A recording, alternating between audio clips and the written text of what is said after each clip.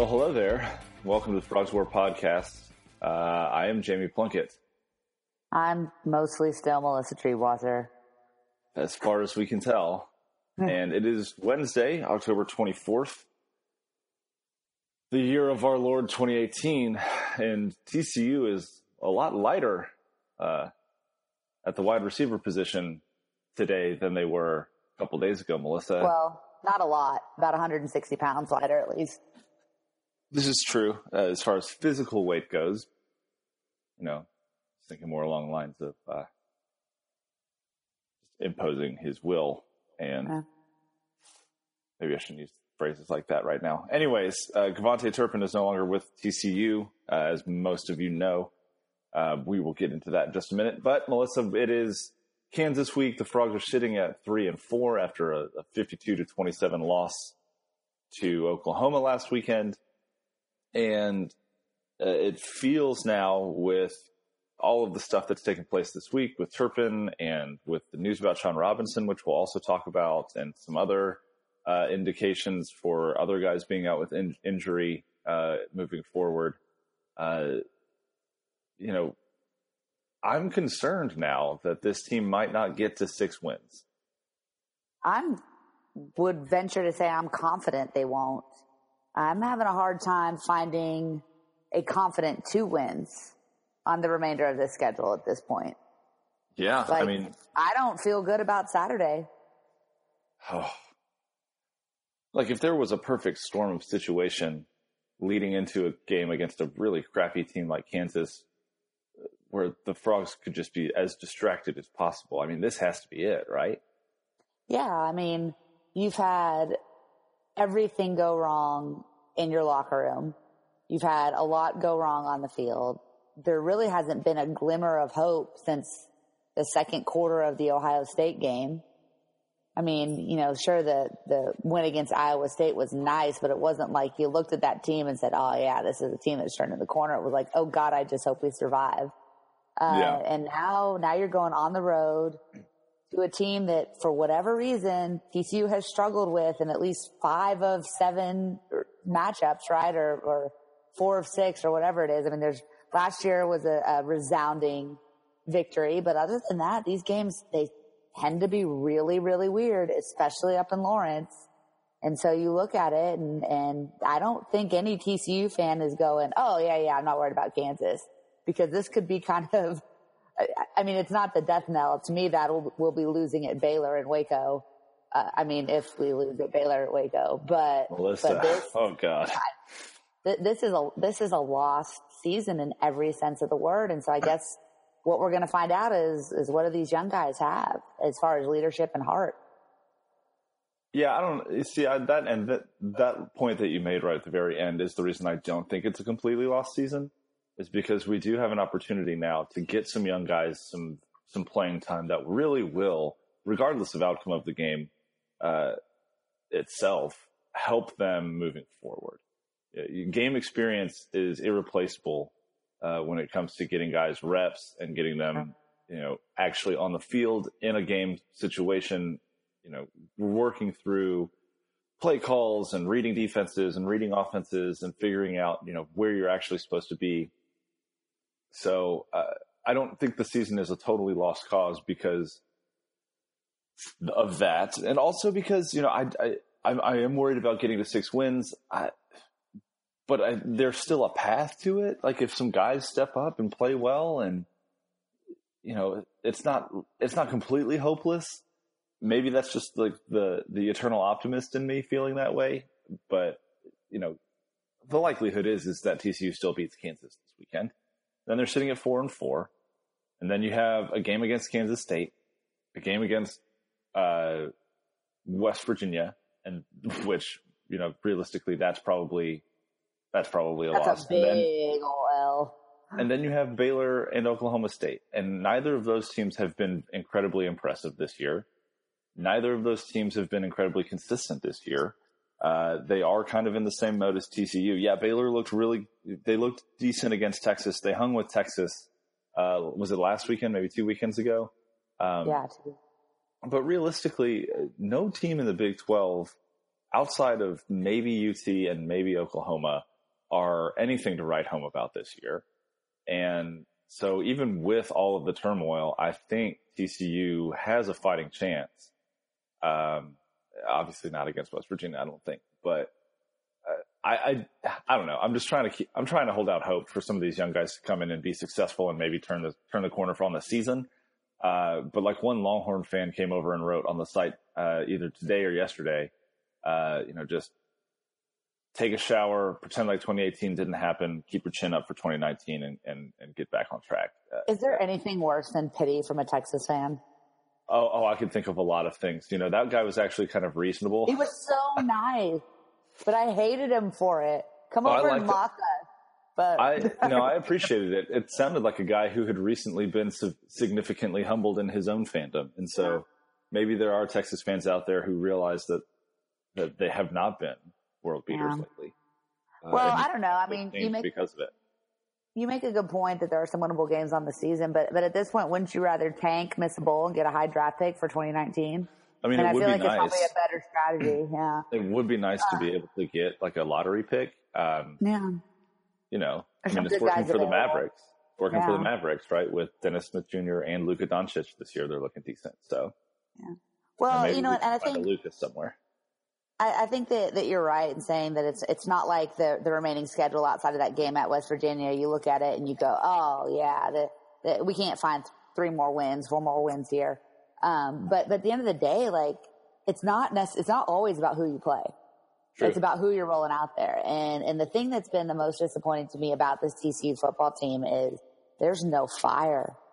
And I don't want to get in the minds of a bunch of 18, 22-year-old dudes. That sounds like a horrifying place to be, but they're not able to impose their will.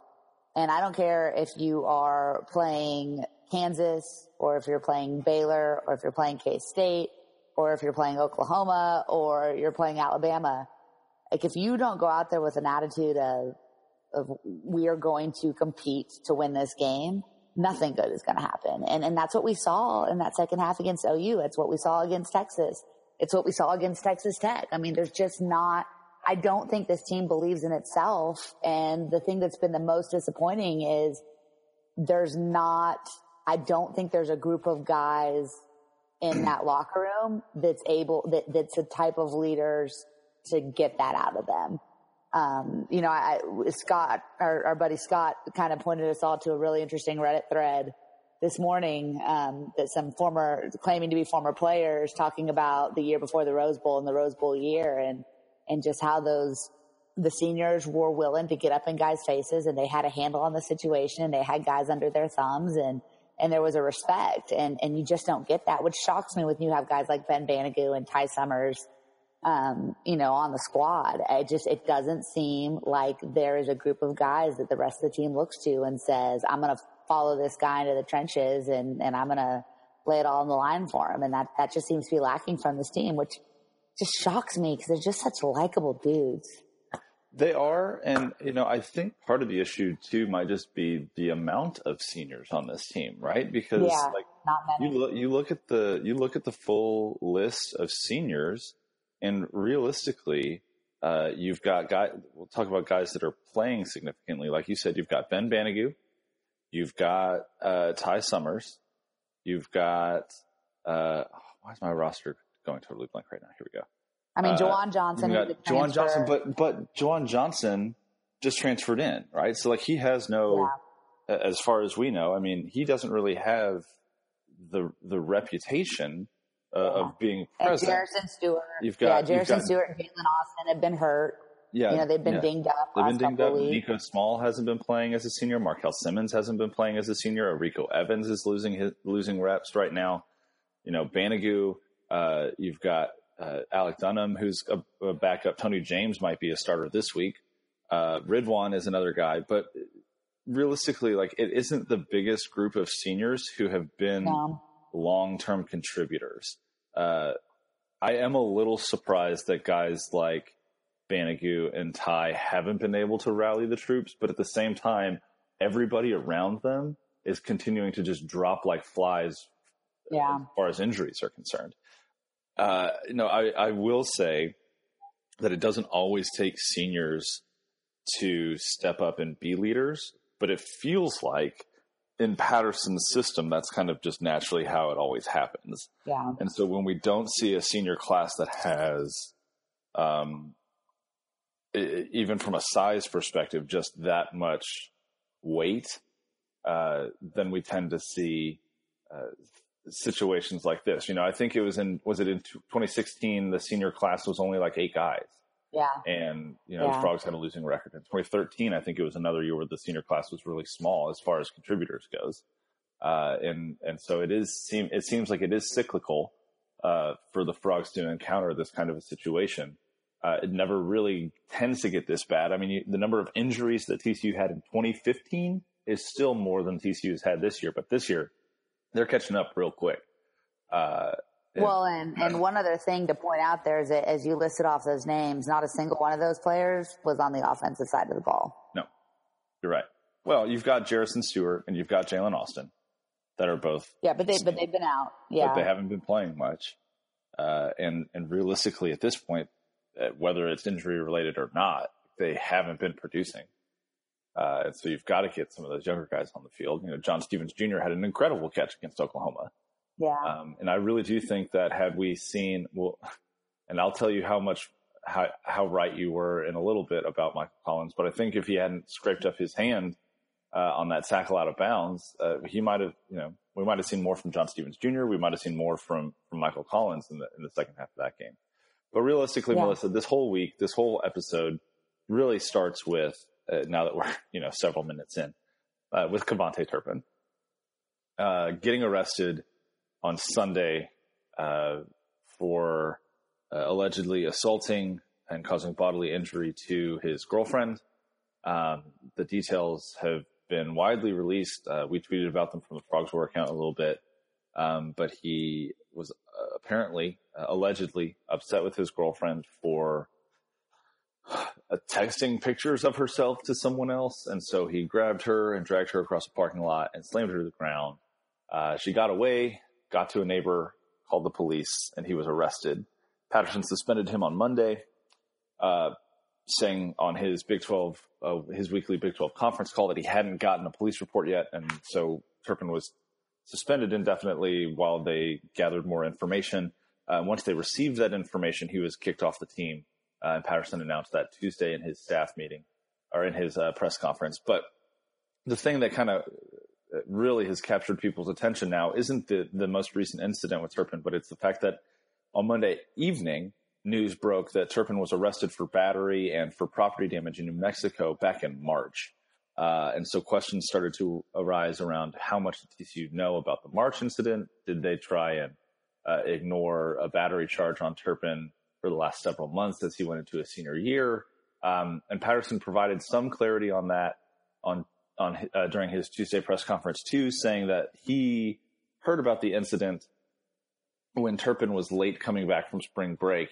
Patterson heard about the incident from another player, but just that there was an incident, not any details. And so he delegated to a staffer to go and do some research on what that incident was. And the staffer brought back a report that said Turpin had been arrested for some property damage. According to Patterson, that's all that was on the report. He trusted his staffer in that moment to have done his job diligently. And the first time that Patterson and TCU heard about the battery charge was when it broke on Monday evening. Now, TCU also has come out with this statement after this. Drew Davison from Fort Worth Star-Telegram has done some incredible reporting around this to say that TCU released a statement to say that they worked with a third-party website to gather this information, which leads to, I think, some questions about process and the university's process for investigating these kinds of things. I wrote a piece about it on frogswar.com yesterday, that Tuesday. But Melissa, there have been, it seems, several factions of TCU fans that are taking different positions around all of this. Some want to just say, there's only so much you can do to investigate stuff like this. Patterson did all he could do. Stafford did all he could do. We just need to take it with a grain of salt and move on. Other folks are incredibly upset and disappointed, and they're questioning whether, TCU is telling the truth right now. And I think I find myself somewhere in the middle where I still am confident that if Patterson had known about the battery charge in March, Turpin would have been off the team immediately. But it is a little frustrating to hear. We heard that there was something, and we did our due diligence via the internet to just research it. Now, I don't know the full process. We haven't been made aware of the full process, but all TCU has said is, well, we've done this. We did this research through this third-party website and got this information. So, Melissa, I haven't really gotten to hear from you this week since you've been so busy, what your thoughts are about all of that. I mean, I have mixed feelings about it. Obviously they missed a pretty big red flag. And that's something where you want your program to be above reproach, and that if there's any incidents involving any type of legal issues, that my expectation would be that you need to do as much research as possible to figure out exactly what happened, that you need to do beyond your due diligence, and that they absolutely failed in not doing that. The one thing that I'll say is that I don't think Patterson is lying strictly for the reason that his track record has been fairly impeccable when it comes to handling disciplinary issues in his program and on his team. I've always been a big believer that, when you've got 100 guys, 100 young men in a program, some of them are going to be knuckleheads. And you're going to take some risks on guys, and you're going to take some chances on guys, and you're going to hope by putting them in a positive environment that you get the best out of them, not the worst out of them. But things are going to happen, and it's not about bringing those guys in. It's about how you respond when things happen. And time again, TCU has shown that they will respond swiftly and I believe appropriately, and that they take these matters very seriously. And Patterson, puts his program above any individual player time and time again. And so I don't want to rush to judgment in not knowing the full story, and I doubt we ever will know the full story there. But judging by Patterson's track record on these types of issues, I want to have faith that I don't think this falls on him. And I don't want to use the oh, well, it was a staffer's thing, like the Art Briles excuse or whatever, sure, right? Sure. He's the head coach and he needs to know what's going on. But I actually I think this was in the comments, or it might have been on Twitter. Somebody made a pretty good point about, it's not like Turpin was a bad dude. Mm-hmm. It's not like he was getting in trouble around campus. He we all know he kind of comes from a tough area and a tough background, but it felt like a stretch when this news came out. It felt like not this dude, not this guy that's always smiling, that loves football. And it just seems like such a happy, joyful person. You can't excuse it. I mean, they let it go. They didn't do the work, but I don't think it was a purposeful cover up. I guess I'll leave it at that. Yeah, no, I hear you there. And I don't think it was either. I think the thing that this alerts the university to, hopefully, is that maybe they do need to put in place a more comprehensive process to say, okay, when we get this information, here are 3 things that we're going to try and do to get more info about it. And that still isn't going to be a perfect process, because there isn't a perfect process when you encounter something like this. But when it comes down to it, every university needs to be able to put themselves in a position where they can say, we did everything we could, not only to find out information when we received, kind of a tip that something was going on, but we did everything that we could to put this student athlete in a position to succeed. And without making excuses for them, without trying to cover things up for them, without allowing things like this to continue or to repeat themselves, but realistically to do as right as they can by the student athlete, and to do as right as they can, for the university. And it doesn't quite feel like TCU went as far as they could to gather all of that information. But at some point, and you mentioned this, at some point, you've got to trust the people under your employ to do the job you've given them to do. And so it is a fine line, like you were talking about, but I do think that, I think that the positive that can come away from this is TCU can probably figure out a little bit more of a process moving forward. Yeah. I mean, my expectation is they do better next time. Yeah. And, TCU is one of not many schools that does run full background checks on all of their recruits and their signees. And so it's not like they've been avoiding this for years. But I think it's impossible to argue that they mishandled this situation, whether it was willfully or accidentally. It's probably not something that we'll ever know. We'll hope that it's willful and based off of Patterson's track record. I don't think that's a massive jump to take. But yeah, I mean, they've got to be better next time. That's really what it comes down to is what's done is done. You can't change that. Don't make the same mistake twice. Yep. And now TCU will be without their best kick returner of all time and without their second best wide receiver this year, because he's done. Patterson said as much. He's not coming back. You can't do that kind of stuff and hang around at TCU. So.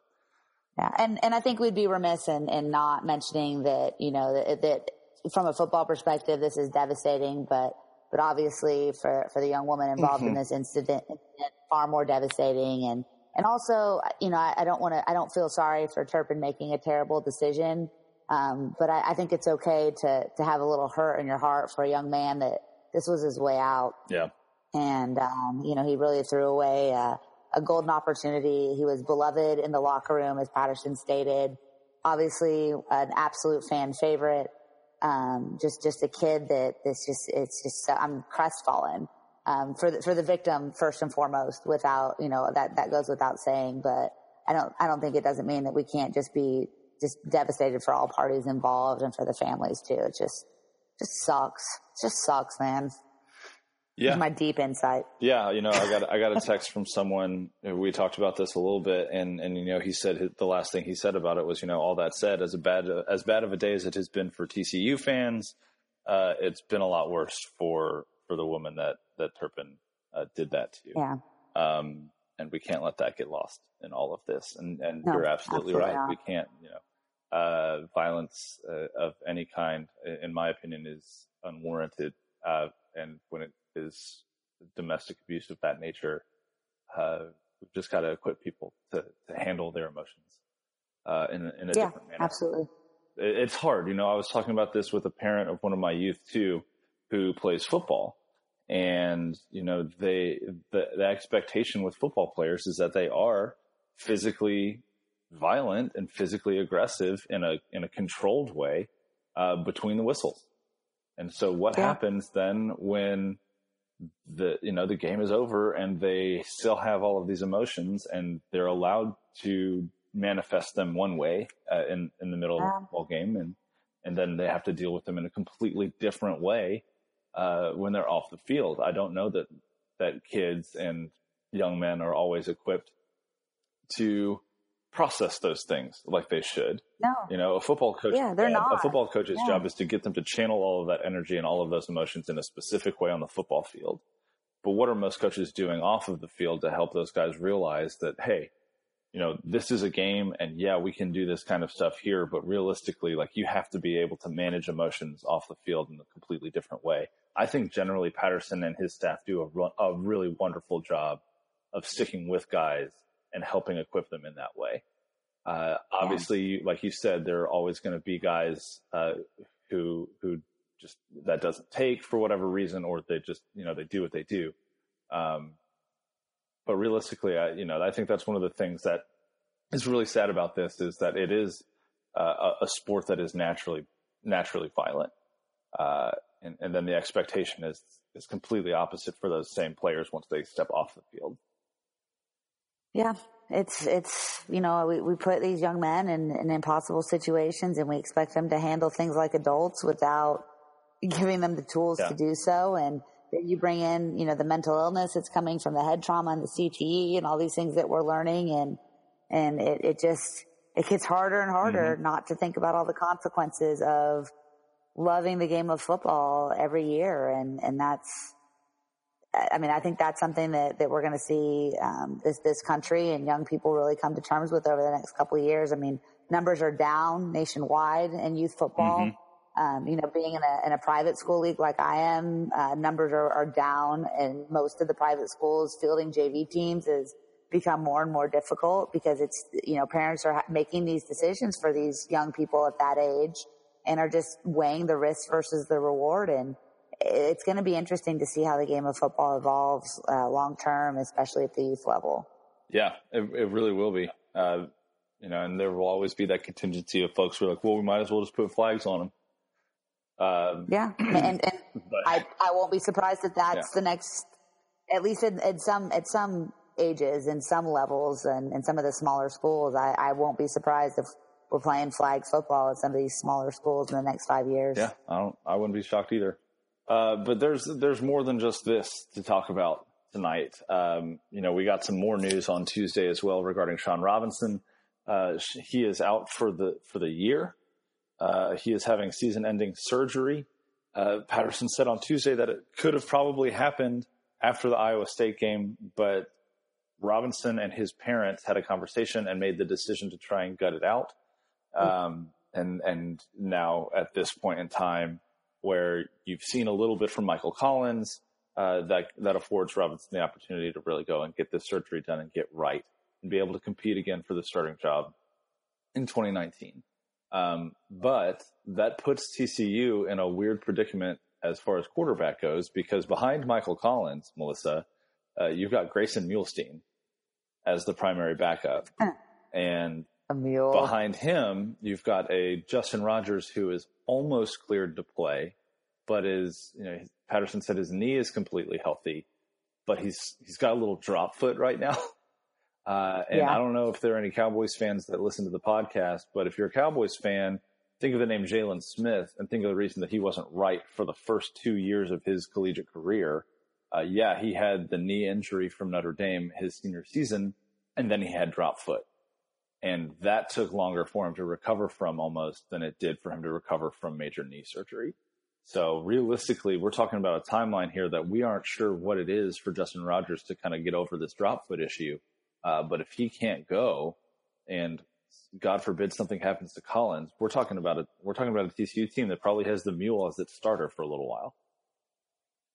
Well, and maybe that's what we all needed to see. Maybe Grayson that dude has been biding his time for going on 5 years. Maybe it's his time to shine. Maybe. Who knew? The pride of Decatur, Texas. I think that first and foremost, again on this, like Shawn Robinson, with all of the crap he was taking from fans, with all of the crap he was taking nationally, with every reporter saying he wasn't good enough, and that kid still being willing to try to gut it out and play through it says an awful lot about his character. For sure. I think that and I've seen a lot of the fan base kind of come around here over the last couple of days of, like being appreciative that he tried to keep going. And I think that says too that they were willing to, and it sounds like it was very clearly his and his parents' decision, but that the offensive staff believed in this kid enough that thought that even a not fully right Shawn Robinson was still the best option at quarterback. I think says a lot about what Shawn Robinson might ultimately be capable of doing long term. But I liked what I saw out of Muhlstein out of Collins before he got hurt. Obviously that nasty looking blister probably had a lot to do with his lack of accuracy in the second half of that game. But we still don't know what we have in Michael Collins, do we? No. We saw some really nice things, but we have no idea what that kid's going to look like for 4 quarters on Saturday. And that's a really, really horrifying thought. That being said, we wanted it, we called for it and now it's happening. And so all you can do is roll the ball out and see what he's got. And I think he's a smart player. He's a heady player. He's a film room guy. He's not going to be the dynamic, explosive offensive weapon that maybe Shawn Robinson is, but that doesn't mean that he can't go out there and maybe make some smart plays and just not make mistakes and hopefully get a win against a team that even this version of TCU is infinitely better than. Oh, for sure. And I do think the blister had a lot to do with his hand in the second half against Oklahoma. I mean, Patterson said as much, like he couldn't grip the ball very well. And that obviously affected his throwing. He was only 3 for 12 in the second half. He didn't complete any of his last 8 pass attempts. I think he completed like 3 of 5 on the first TCU drive of the third quarter that resulted in their final field goal, their final points of the day. And then beyond that, he was 0 for 8 passing the ball. So, I mean, we saw his hand in the post-game press conference, and he had all that kind of fake skin gel stuff on it that was on his hand and it was flapping around. And, but blisters heal pretty quickly. So hopefully you're right. Hopefully he is back and he's ready to rock, because when he was good on Saturday in that second quarter, he was really good. You know, I think in a moment of euphoria right after he threw that long touchdown pass to Jalen Reagor, and then on the next possession, stiff-armed a guy into infinity, to, you know, pushed him down and ended his career, basically. I think I tweeted an all-caps tweet where I was having a momentary Andy Dalton flashback, because it's really kind of what it reminded me of, is just that, you know, that beautiful ball accuracy and then the ability to move a little bit more than the defense expects you to be able to move. And if he can do that for 4 quarters, then I feel really confident about this offense moving forward, even with all of the injuries on defense that really raised some big question marks about how good that thing's going to be moving forward. You know, you've got Nico Small, who won't play again this week. You've got Ennis Gaines, who's out for the season. You've got a banged up Garrett Wallow, who didn't start against Oklahoma because he was hurt. That's why Juwan Johnson started. But then Garrett had to end up playing strong safety for most of the game, even though he was hurt, until he just couldn't go anymore, is what Patterson said after the OU game. You've got injuries probably. You've got your starting corners who are both banged up, and Jeff Gladney and Julius Lewis, and there's kind of some rumblings around whether or not those guys are going to play on Saturday, which leaves you with, you know, Tony James and Noah Daniels, and who else at cornerback if one of those guys goes down.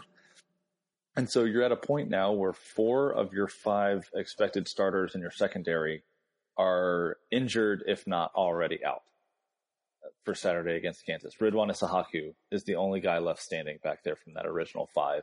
Plus you don't have Ross Blacklock. Plus you have a banged up Garrett Wallow.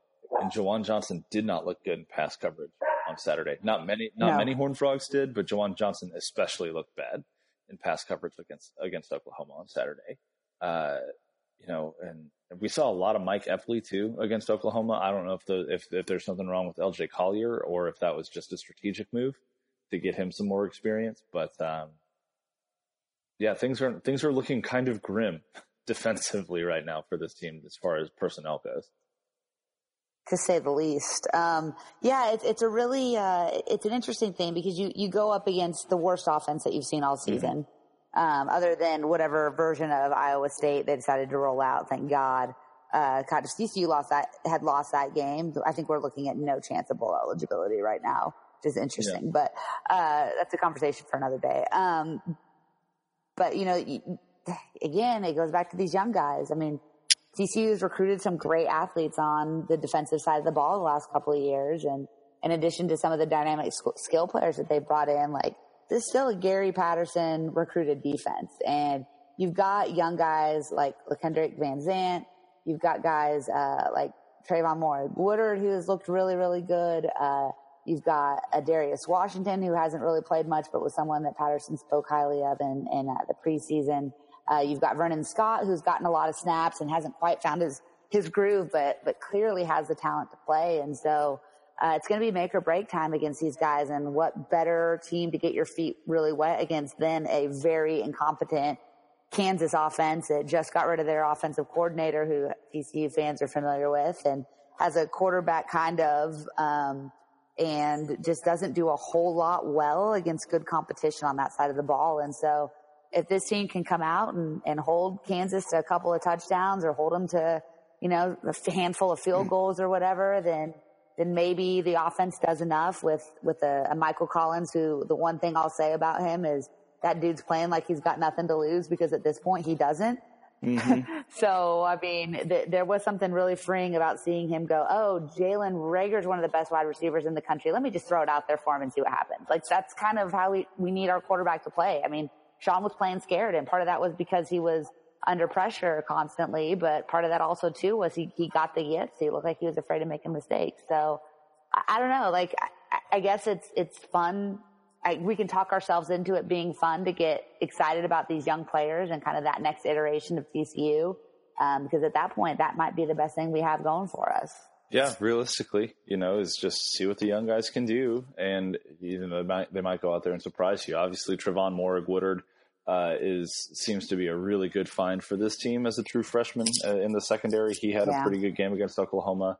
Patterson named a couple of mistakes that he made, but said he's really going to be a great player down the road. And you do get a big player back. Well, go ahead.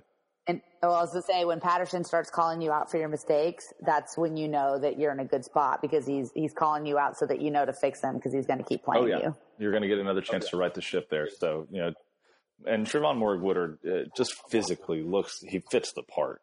Yeah, walking down on the field. Not like a freshman. Walking down on the field after the game, he walked right past me, and I'm 6'3". Like, I'm not a short person by any stretch of the imagination.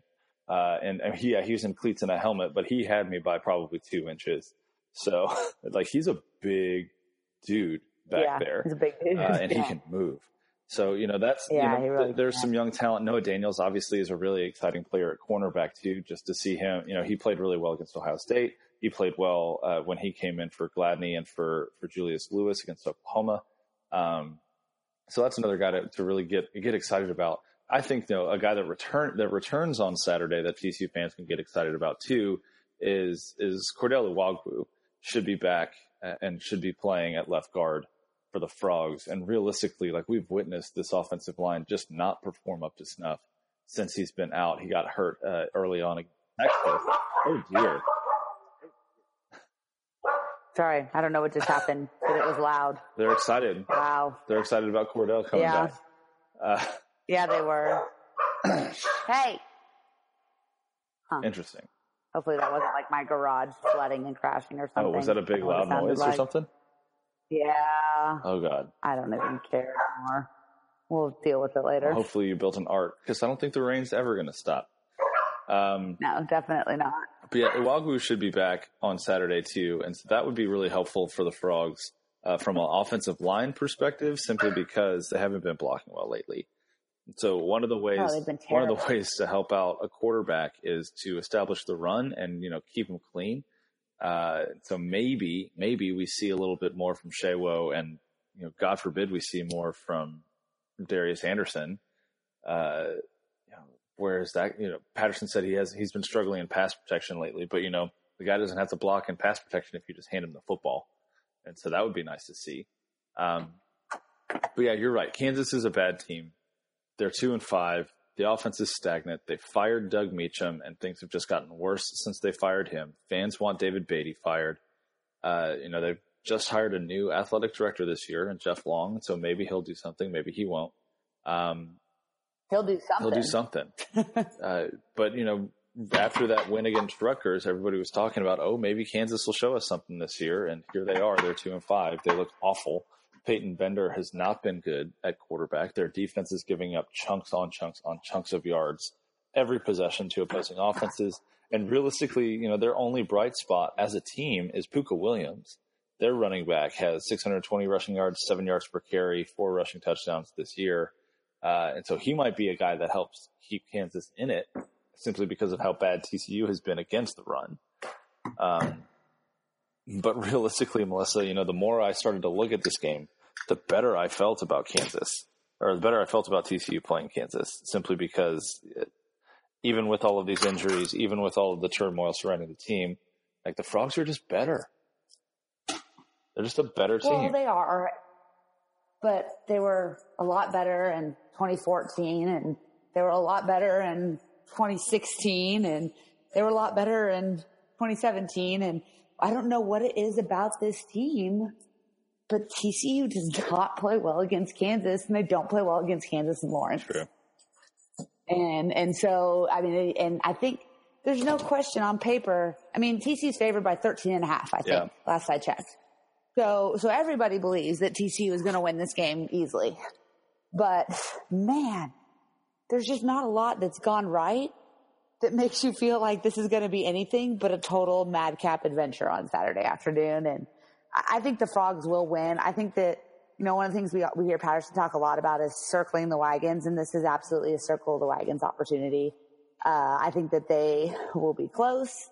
that they're going to shut everybody else out. I think Michael Collins is a guy that can kind of rally the troops, and the team got really excited around him on Saturday. And so as long as the Frogs can avoid, the devastating turnover, they're going to be sloppy a little bit with the football. I mean, there's just too many new pieces not to be, but if they can avoid the devastating turnover and Ben or Ty or LJ or one of those guys that you expect to come up and make a big play can make an impact play on defense, then the Frogs will be fine. It won't be pretty, but I still think they find a way to get it done. Yeah, I think so too. And, you got to get this one, because after this one, I don't know how well TCU matches up against everyone else, so we'll see. Yeah, Kansas State is getting in a little bit of a groove. I think Oklahoma is probably the only team that is more Jekyll and Hyde than the Frogs, but this is one that you've got to build some positive momentum. You have to have something good happen to you this week, because the thing that we haven't talked about with all the negative fallout of everything that's been going wrong around this program is, recruiting has been impacted. You're not only for this year, but going forward. You're seeing Texas has picked up a lot of positive momentum, and the Frogs just need a win. They need a win on the football field. They need a win off the field. They just need to bring back some positivity to their program and right the ship a bit and keep moving forward. Yeah, and it all starts Saturday. So Patterson is a good motivator.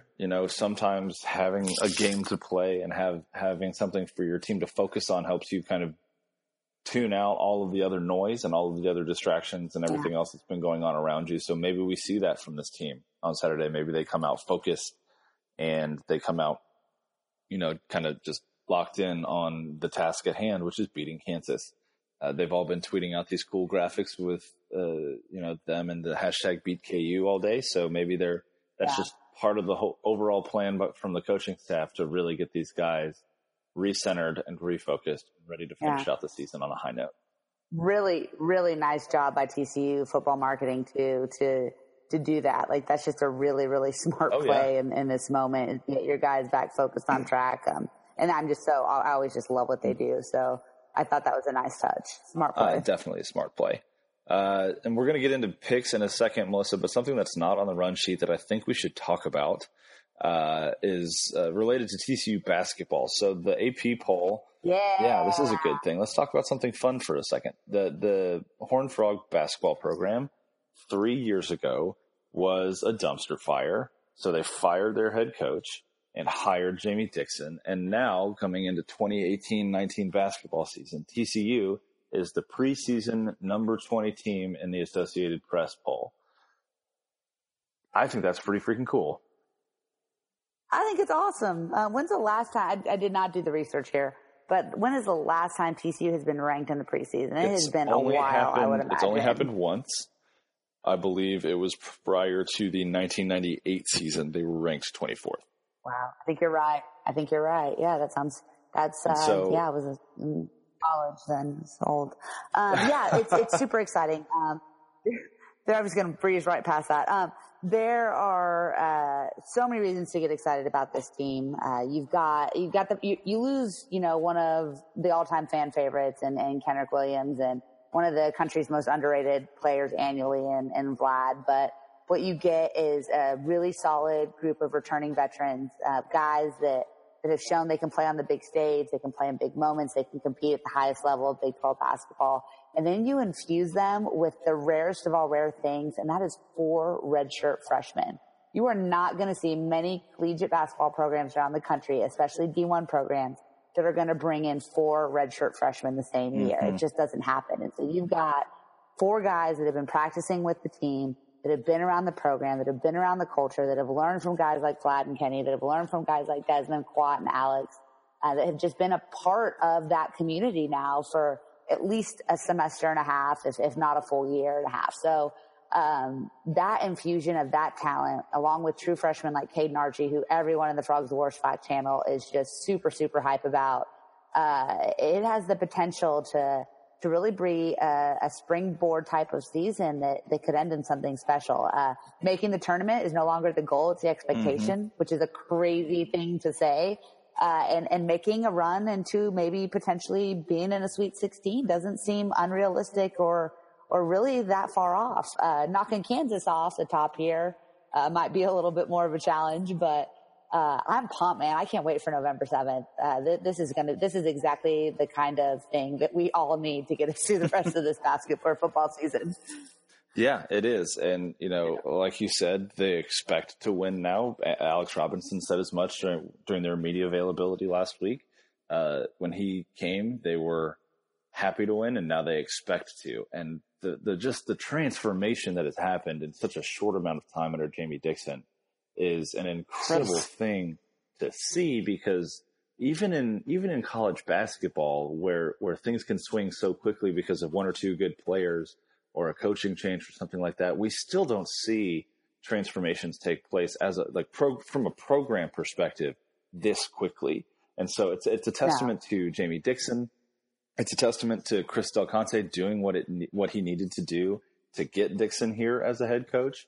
And it's a credit to the players who all bought in from day one and said, we're going to work for this guy. We're going to trust in his system. We're going to buy in. And it really has come to fruition. And I will say, every time that Dixon gets asked about the transformation that has happened, he does point back to the foundation that Trent Johnson laid. And that can't go ignored, I think, because for the lack of wins, Trent Johnson was a good head coach when it came to, you never saw a TCU basketball team quit under him, even if they were getting thumped. And you never heard any bad things about these guys off the court. They took care of business in the classroom. Mm-hmm. They worked their butts off in the gym every day.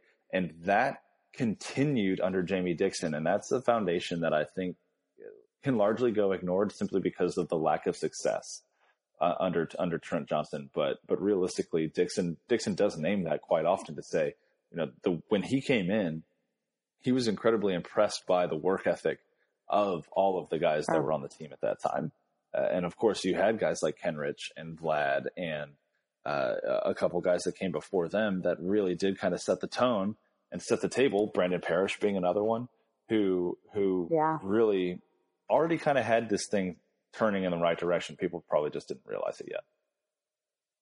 Well, it's the complete opposite of what we're seeing in football right now, in that you have this really, really strong leadership. Mm-hmm. And it starts with the players like Jamie Dixon, Gary Patterson, Jim Schlossnagle. You cannot question the leadership, motivational ability, and just general knowledge of how to run a program with any of those guys. But where you go to that next level is when you have players that buy in. And the guy we have not mentioned who deserves as much credit as anybody here is J.D. Miller. Mm-hmm. I mean, he's the only 4-year player in the TCU basketball program right now. He's the only guy that's been there, since his freshman year. And so he's a guy who has been alternately a guy playing 30 plus minutes a game and a guy playing 12 minutes a game. And he has been the same person on and off the court in both situations. And that's just the kind of buy-in you have. Alex Robinson is one of the most, genuine and, high character guys you're going to find in college basketball. And that mentality transfers over to the team. Desmond Bain, is a wonderful leader and a really solid human being. Kwatnoy, we've seen a lot of his personality on social media over the off season. He obviously has a lot of natural leadership abilities, just such an engaging guy. And so this is a team that seems super, super tight knit, that has a lot of respect for the older guys, but that also seems to empower younger players. I mean, Jalen Fisher and Desmond Bain were leaders going into last season as true sophomores and are only going to take that next step forward, I think, their junior year. So, don't want to get too, over our skis here in the preseason before, the ball tips off for the first time.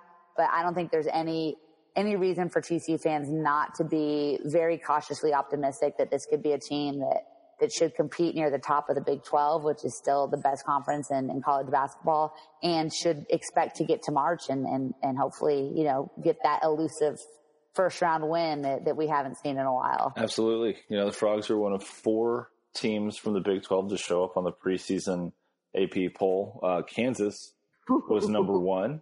Kansas State was ranked 12th, and West Virginia was 13th. They're going to be so this is going to be a really Kansas State is going to be and obviously we've got a guy in Parker Fleming who does some incredible deep dive data analysis for football and basketball, and so he was telling us some really incredible stuff the other day just about the depth of the program. When you talk about every single Big 12 team is in the top, I think 65 as far as KenPom goes.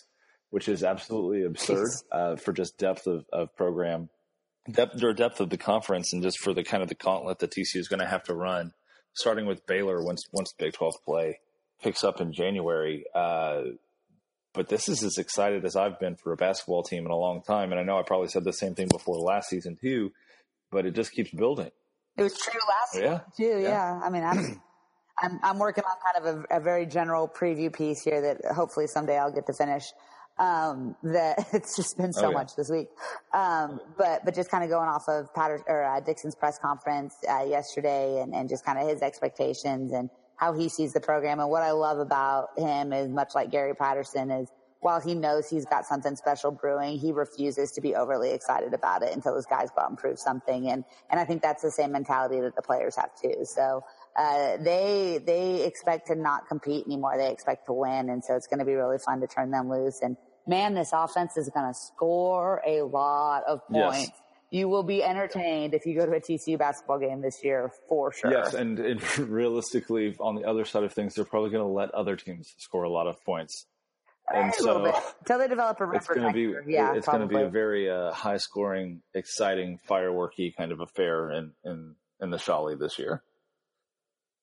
Yeah, I will say I think the defense is going to be a little bit better than people are saying. You think I think that the defense come in and I think Kevin Samuel can be a rim protector. He can get the job done. And I think we're going to see somebody step up. One of the young guys is going to be ready to be a little bit more of a rim protector. I mean, these guys are bigger than Vlad. You know, we don't have Kenrick Williams, you know, and obviously that deeply impacts rebounding and defense. But what again, you know, defense is a character thing. These guys are all good enough athletes. We have the size at every position. Guys like Kwat Noy can be a great defender. Desmond Bain can be a great defender. Lat Mayan can be a great defender. If those guys are willing to step up and maximize their effort, and I think there's enough depth on this team offensively to where they can give 100% on both ends of the floor and then, you know, get their 2-3 minutes of rest. If those guys are willing to put in the effort, which I expect them to, I think this defensive, they'll get stops when they need to, for sure. Well, I hope you're right. It's going to be fun no matter what to watch this team play this year. Oh, man, I can't wait. So much better than football. I mean, I still love football, but so much better than football. But speaking of football, TCU and Kansas obviously play, and there are a bunch of pretty interesting games happening this weekend, both inside the Big 12 and out around in the country. So let's talk about a couple of those and make some picks, starting with Baylor traveling up to Morgantown to play West Virginia on Thursday night. Baylor looked pretty good against Texas. West Virginia obviously faltered against Iowa State. Do you think that this is a game where the Bears can come into Morgantown and upset West Virginia? No, I mean, I think Baylor is really starting to do some things well. Charlie Brewer is quietly putting together a really, really nice sophomore campaign at quarterback. They've got some offensive weapons. They can do some things. The defense is still kind of a disaster, but they're not there yet. But they are capable of winning games. And that's why, you know, I mentioned at the beginning of the podcast that November tilt in Waco scares me to death. They're not going to do it against West Virginia, but I think they'll make it look pretty good in the first half before the ears pull away late. Yeah, I take West Virginia in this one. I agree with you. I think Charlie Brewer's had a pretty good sophomore year. But they're missing quite a bit, I think, on the defensive side of the ball. And I think West Virginia gets back on track again. You have Texas Tech traveling to Brock Purdy land up in Ames, Iowa to face the Cyclones. Tech looked good against Kansas.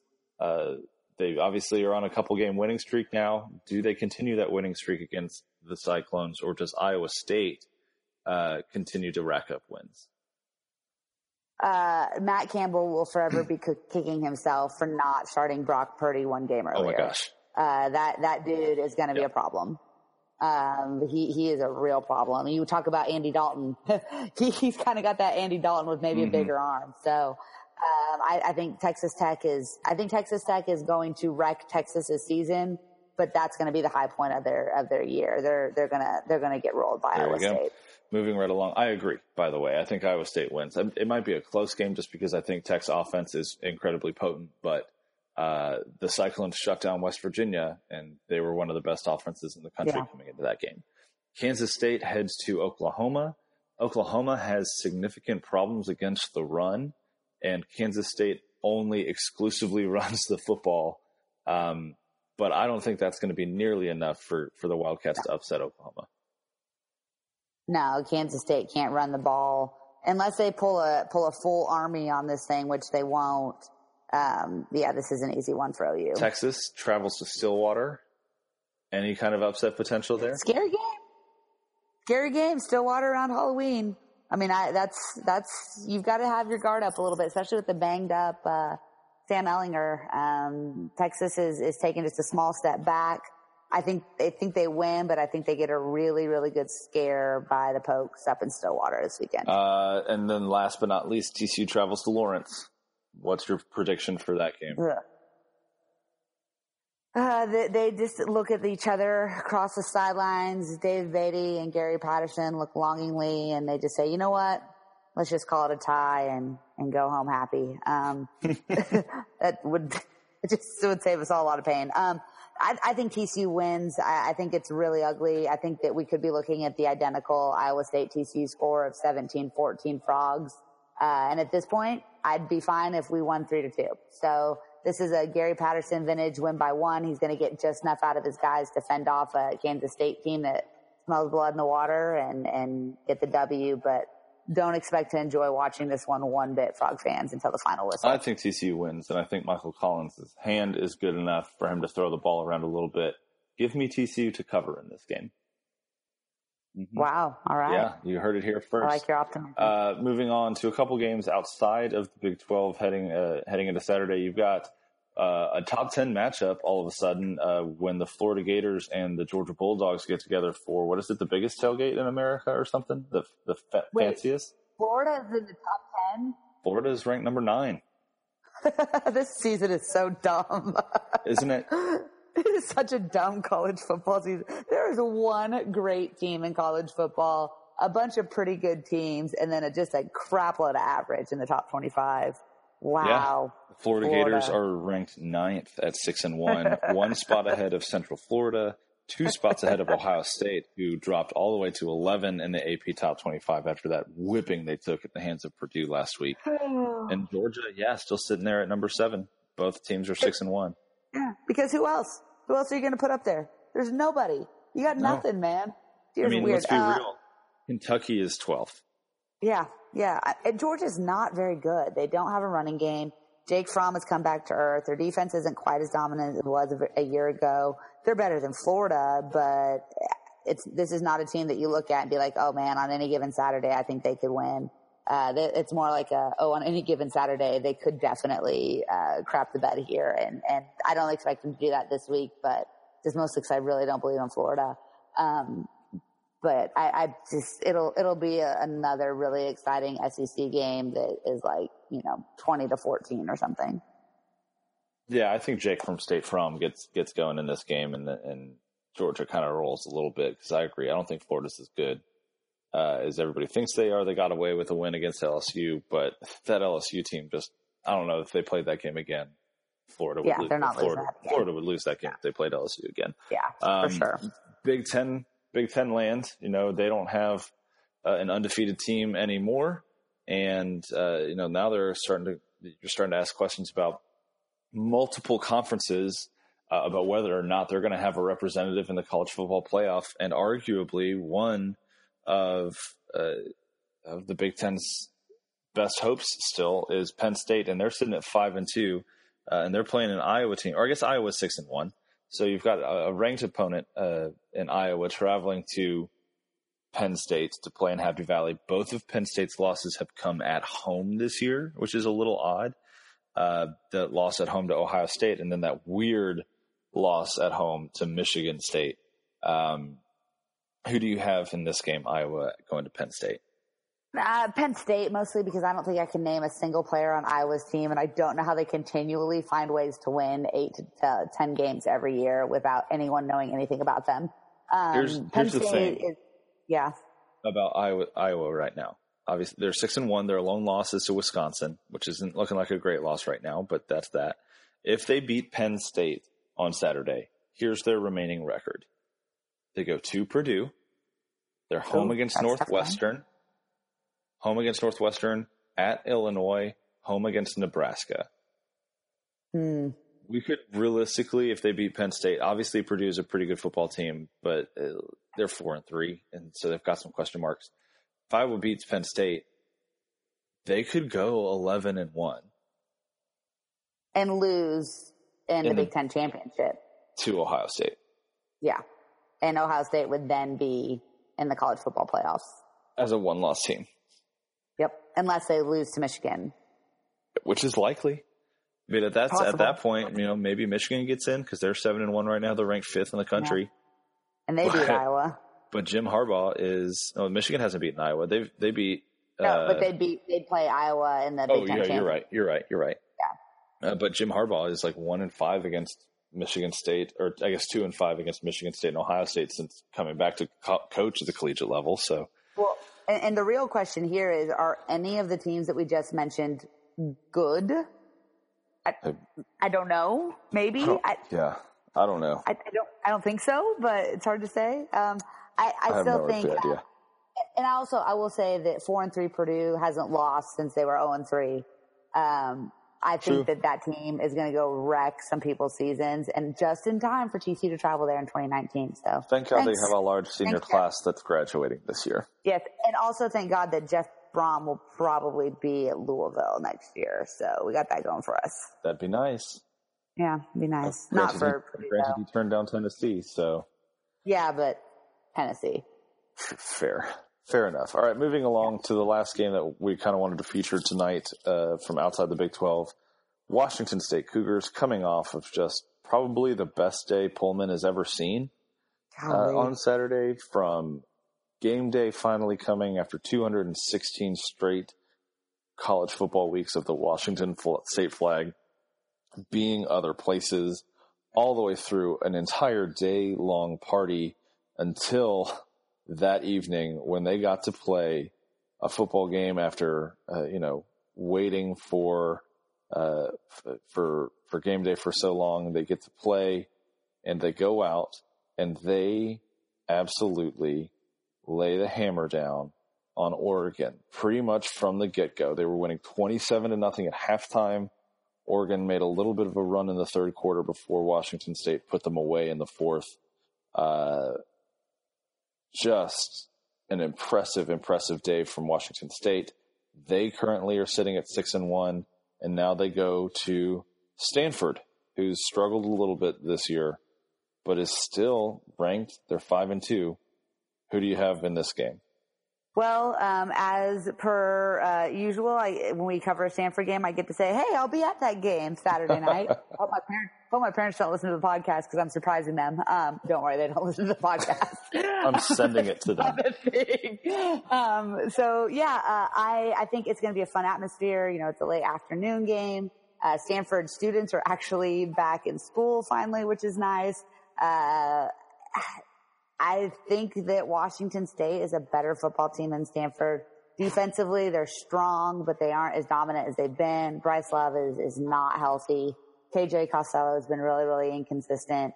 The way that Stanford wins this game is if Mike Leach gets up 10 with 7 minutes to go and decides to keep throwing the football, which he does every time they lose to Stanford.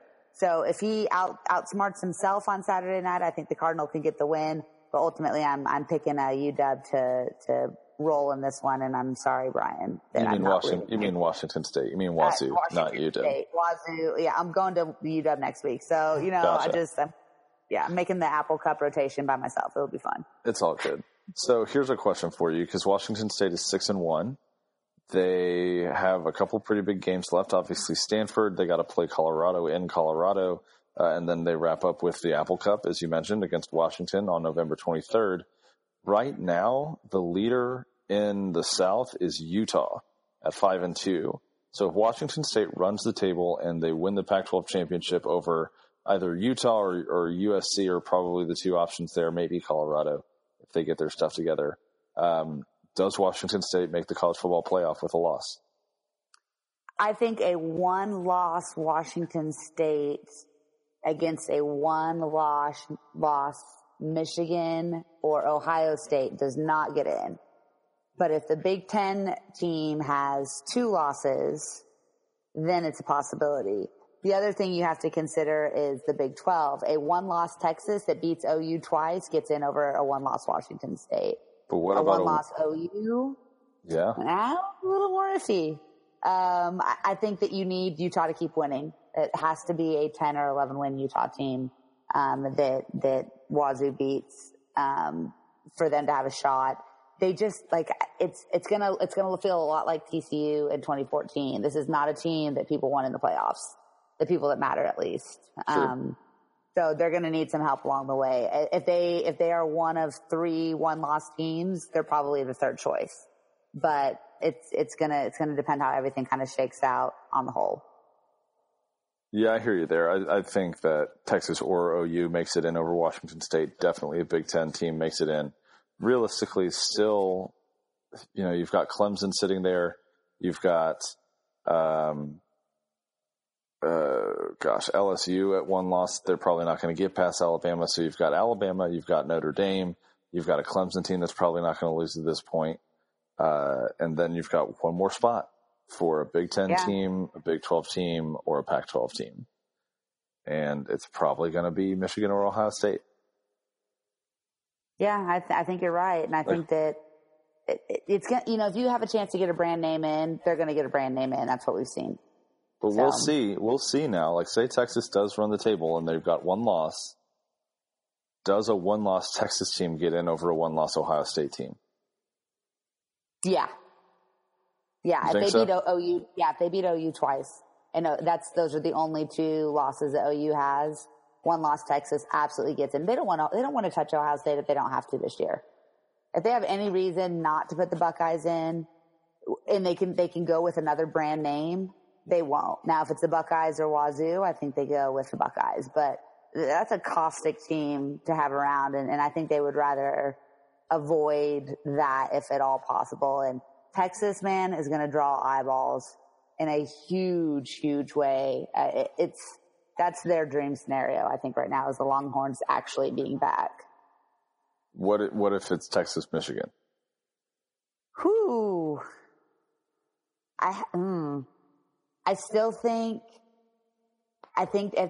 Texas beating an 11-1 OU team in the Big 12 championship that will be a top 10 team probably is enough to vault them. And the fact that Texas will have rallied off, 12 straight wins to do it. I think at that point you have to give them the resume of a national college football playoff participant. And I will leave the state of Texas. Dang. All right. Let's get to some questions, Melissa. We have several from the website and several more on Twitter. These first few questions come from TCU Doug. Do we have too many plays that are either runs, bubble screens, or other passes at the line of scrimmage, thereby encouraging the opponent to crowd the box and stop us? I think we have the plays in our playbook that they're confident in us running. Yeah, I think so too. And I think we saw TCU open that up a little bit on Saturday. So maybe that continues to be the case. Realistically, when you have speed guys like this, bubble screens and tunnel screens and quick passes over the middle can be incredibly effective, even if people know that they're coming. It's just a matter of getting the ball out on time and to the right spot. Is Grayson Muhlestein ready to go in case something happens to Collins? Would we go Wild Frog heavy with Shewo if Collins goes down? I mean, Grayson's been around. This is year 5. Yeah. You have to believe that he can go out and execute. Now, what he's capable of physically, who knows? But you can't say that he won't know what's expected of him and won't know the playbook as well as anybody. And I guess we'd be remiss. Parker would yell at us again if we continued to call it the Wild Frog instead of the thing that he has dubbed it. You can say that. Yeah, Parker wants us to call that formation the frog bone. I don't know how I feel about it. But moving right along to the next question. Does the new redshirt rule encourage us to try and get some late season game time for Justin Rogers, or is the risk of re-injury too great? I think if he's cleared to play and he's healthy, get him some game action stats while you can. Now that also is going to be dependent on how the offensive line looks. But if that kid, it doesn't cost him eligibility. It's an injury risk. But if he's healthy, let him play. If he's not healthy, let him sit. The drop foot is concerning to me. I don't know that a quarterback who is coming off of a major knee injury with an offensive line that has as many question marks as this one does, I'm not sure I want to put him in that situation. Realistically, I think it's just best at this point to sit him, let him continue to get healthy in practice. And even if he is fully healthy, yeah, maybe you get him a snap or two near the end of the year, but let's realistically, like, that guy could very well be the quarterback of the future for this thing. Let's not waste him on a season that we all are going to try our best to forget about when it's over. Yeah, no, I think that's very fair. This next two questions come from Purple Link. Why are we seeing Shewo more than Anderson? Is it some sort of durability issue? I mean, I feel like you can kind of speak on that one because, as you pointed out a couple of times, we're not seeing Shewo more than Darius Anderson at this point, aren't we? No, we're not really. I mean, I think let me look it up on GoFrogs really quickly, but I think they're still pretty even as far as carries are concerned. They both got sat against Texas Tech in favor of Amari DeMarcado after they had fumbles in that game. And Patterson pretty much he was pretty much asked why we're not seeing more Darius Anderson. And he came out and said that Anderson isn't blocking well in pass protection right now, and that's keeping him off the field. And if that's the case, then the guy needs to start blocking better because he is our best running back. Oh, yeah. But, I think I said it earlier on this podcast, he doesn't have to pass protect if you just hand him the football and let him run. And would that really be the worst thing in the world to give Darius Anderson 20, 25 carries against Kansas on Saturday? Probably not. Yeah. Probably have a not, shot. realistically. Let me see. GoFrogs is taking forever right now. God, ever since they re-updated this website, it takes forever to load. There's a lot going on in the new look site. Yeah, there really is. I like it. I think the layout is really cool. Yeah, cool. I don't like the new roster format. It's because you got to scroll forever. No, it's really annoying. Yeah. But as far as like filtering through stats, once you finally get there, it's pretty nice. Yeah. So Darius Anderson has 71 carries on the year. Shewo has 75. So yeah, they're splitting time, like as much as you can possibly split time. Anderson's averaging 5.5 yards a carry to Shewo's 4.4. But yeah, so there's I don't know how it got started. Maybe it's just the eyeball test because Shewo starts every game, but Anderson is not losing time to Shewo at this point. They're splitting time really evenly. Splitting time. This question comes from Misanthropic Frog. If your offensive line is getting run over, don't you run screens and draws to slow the rush a little, or am I behind the times? I feel like Misanthropic Frog needs to talk to TCU Doug. Yeah, you guys could have a good conversation about that. Yeah, I don't know. The play calling is something that we've talked a lot about, I think, this season. I think what that comes down to is we're not there in practice. We're not there in the film room. We don't know what Doug Meacham, Sonny Cumbie and Curtis Looper are seeing in there. And again, I think that they were trying to protect their injured quarterback. And we've been running a lot of screens. We've not been running a lot of draws, but that's also because I don't think that anyone really trusts running backs right now either. So, yeah. Yeah, I mean that was pretty apparently the game plan against Ohio State to try and slow down Nick Bosa a little bit. The tempo that TCU ran on those first 2-3 possessions was absolutely unreal, and it was all stuff out into the flat. It was all screens, and it was with the run, and it was incredibly efficient against a defensive line that's arguably the best defensive line in the country. Yeah. Now you've lost a lot of confidence since then as an offensive line and as an offense on the whole. So how efficient that kind of tempo would be now, I'm not sure it would be worth trying. But realistically, you've got to have those kinds of plays in your playbook, and you've got to throw it deep every once in a while. So hopefully we see that. Some questions from Twitter. Steve Stoughton asks, do we make it to 6 wins and a bad bowl game? Yeah. I think we might be staying home for Christmas, folks. I think we make it. I think we get to 6. Yeah, I think we get to 6 and we play in our home stadium. Do you think we get the Armed Forces Bowl? I do. I really do. I think we get the Armed Forces Bowl. Well, it wouldn't be the worst thing in the world. Be better than like the something bowl in Orlando that nobody travels to. So yeah, well, and I think I said something on Twitter that if we're gonna win 6 games and play in a garbage bowl, let's play in the garbage bowl that allows all the folks that cover TCU to stay home for Christmas. Right. So that I would be completely okay with the Armed Forces Bowl if we're a 6-win team, and I don't think that Patterson or the players would be upset about that either. Let's play in a game, be done by Christmas, let the guys go home, and wipe the slate clean for a couple of weeks, come back refreshed in January, get ready for 2019. Yeah, absolutely. This one comes from our good friend, Great Davies Ghost, Ace Gadion on Twitter.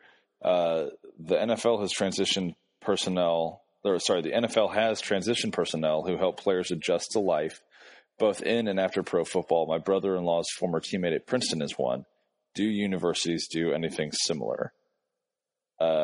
Yeah, I'm fairly certain. But I think they've got staff that are really there to help freshmen transition, help transfers transition. But I think a lot of that is also put on some of the older guys in the program to really make sure that those guys are doing the things that they need to do as far as getting to class, and that they're getting all the things they need, re-tutoring and all that kind of stuff.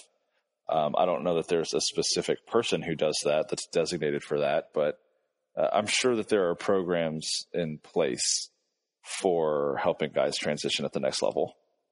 Yeah, well, they do a whole like specific freshman orientation thing, and there are several staff members who I think's main goal, like within the program, is to specifically help with that. They have guys that check on them in class, and like you mentioned, all the study resources. But I think TC does a good job of that from everything I've heard. Yeah. This next question comes from Will Taylor. Which game do you think Justin Rogers will make his first appearance? I don't think it happens this season.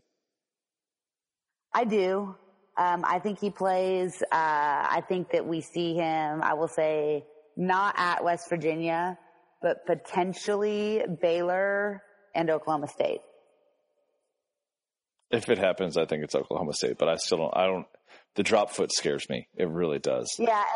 And I hope they don't put him on the field if he's not fully comfortable moving around on that. Absolutely. And this last question of the night comes from Chris Allison, our lovely tailgate host every Saturday out in the tennis lot. It's a 2-part question. Nope, definitely not the tennis lot. God, I did it again. The soccer lot. Yep, you did. I don't understand. Yep, I know where it is. I make it there every week, but for some reason I still call it the tennis lot. Anyways, let's see here. It's a 2-part question. Even though there was no bet, but there should have been, how do you feel about knowing that Coach Melissa was right about the number of snaps Collins would get? First of all, I feel fine about it, knowing that I work with a completely competent and capable football person known as Melissa Triebwasser. Yeah, absolutely. Also, wasn't that just lucky? That was just a lucky guess. I mean, one of us was going to be right.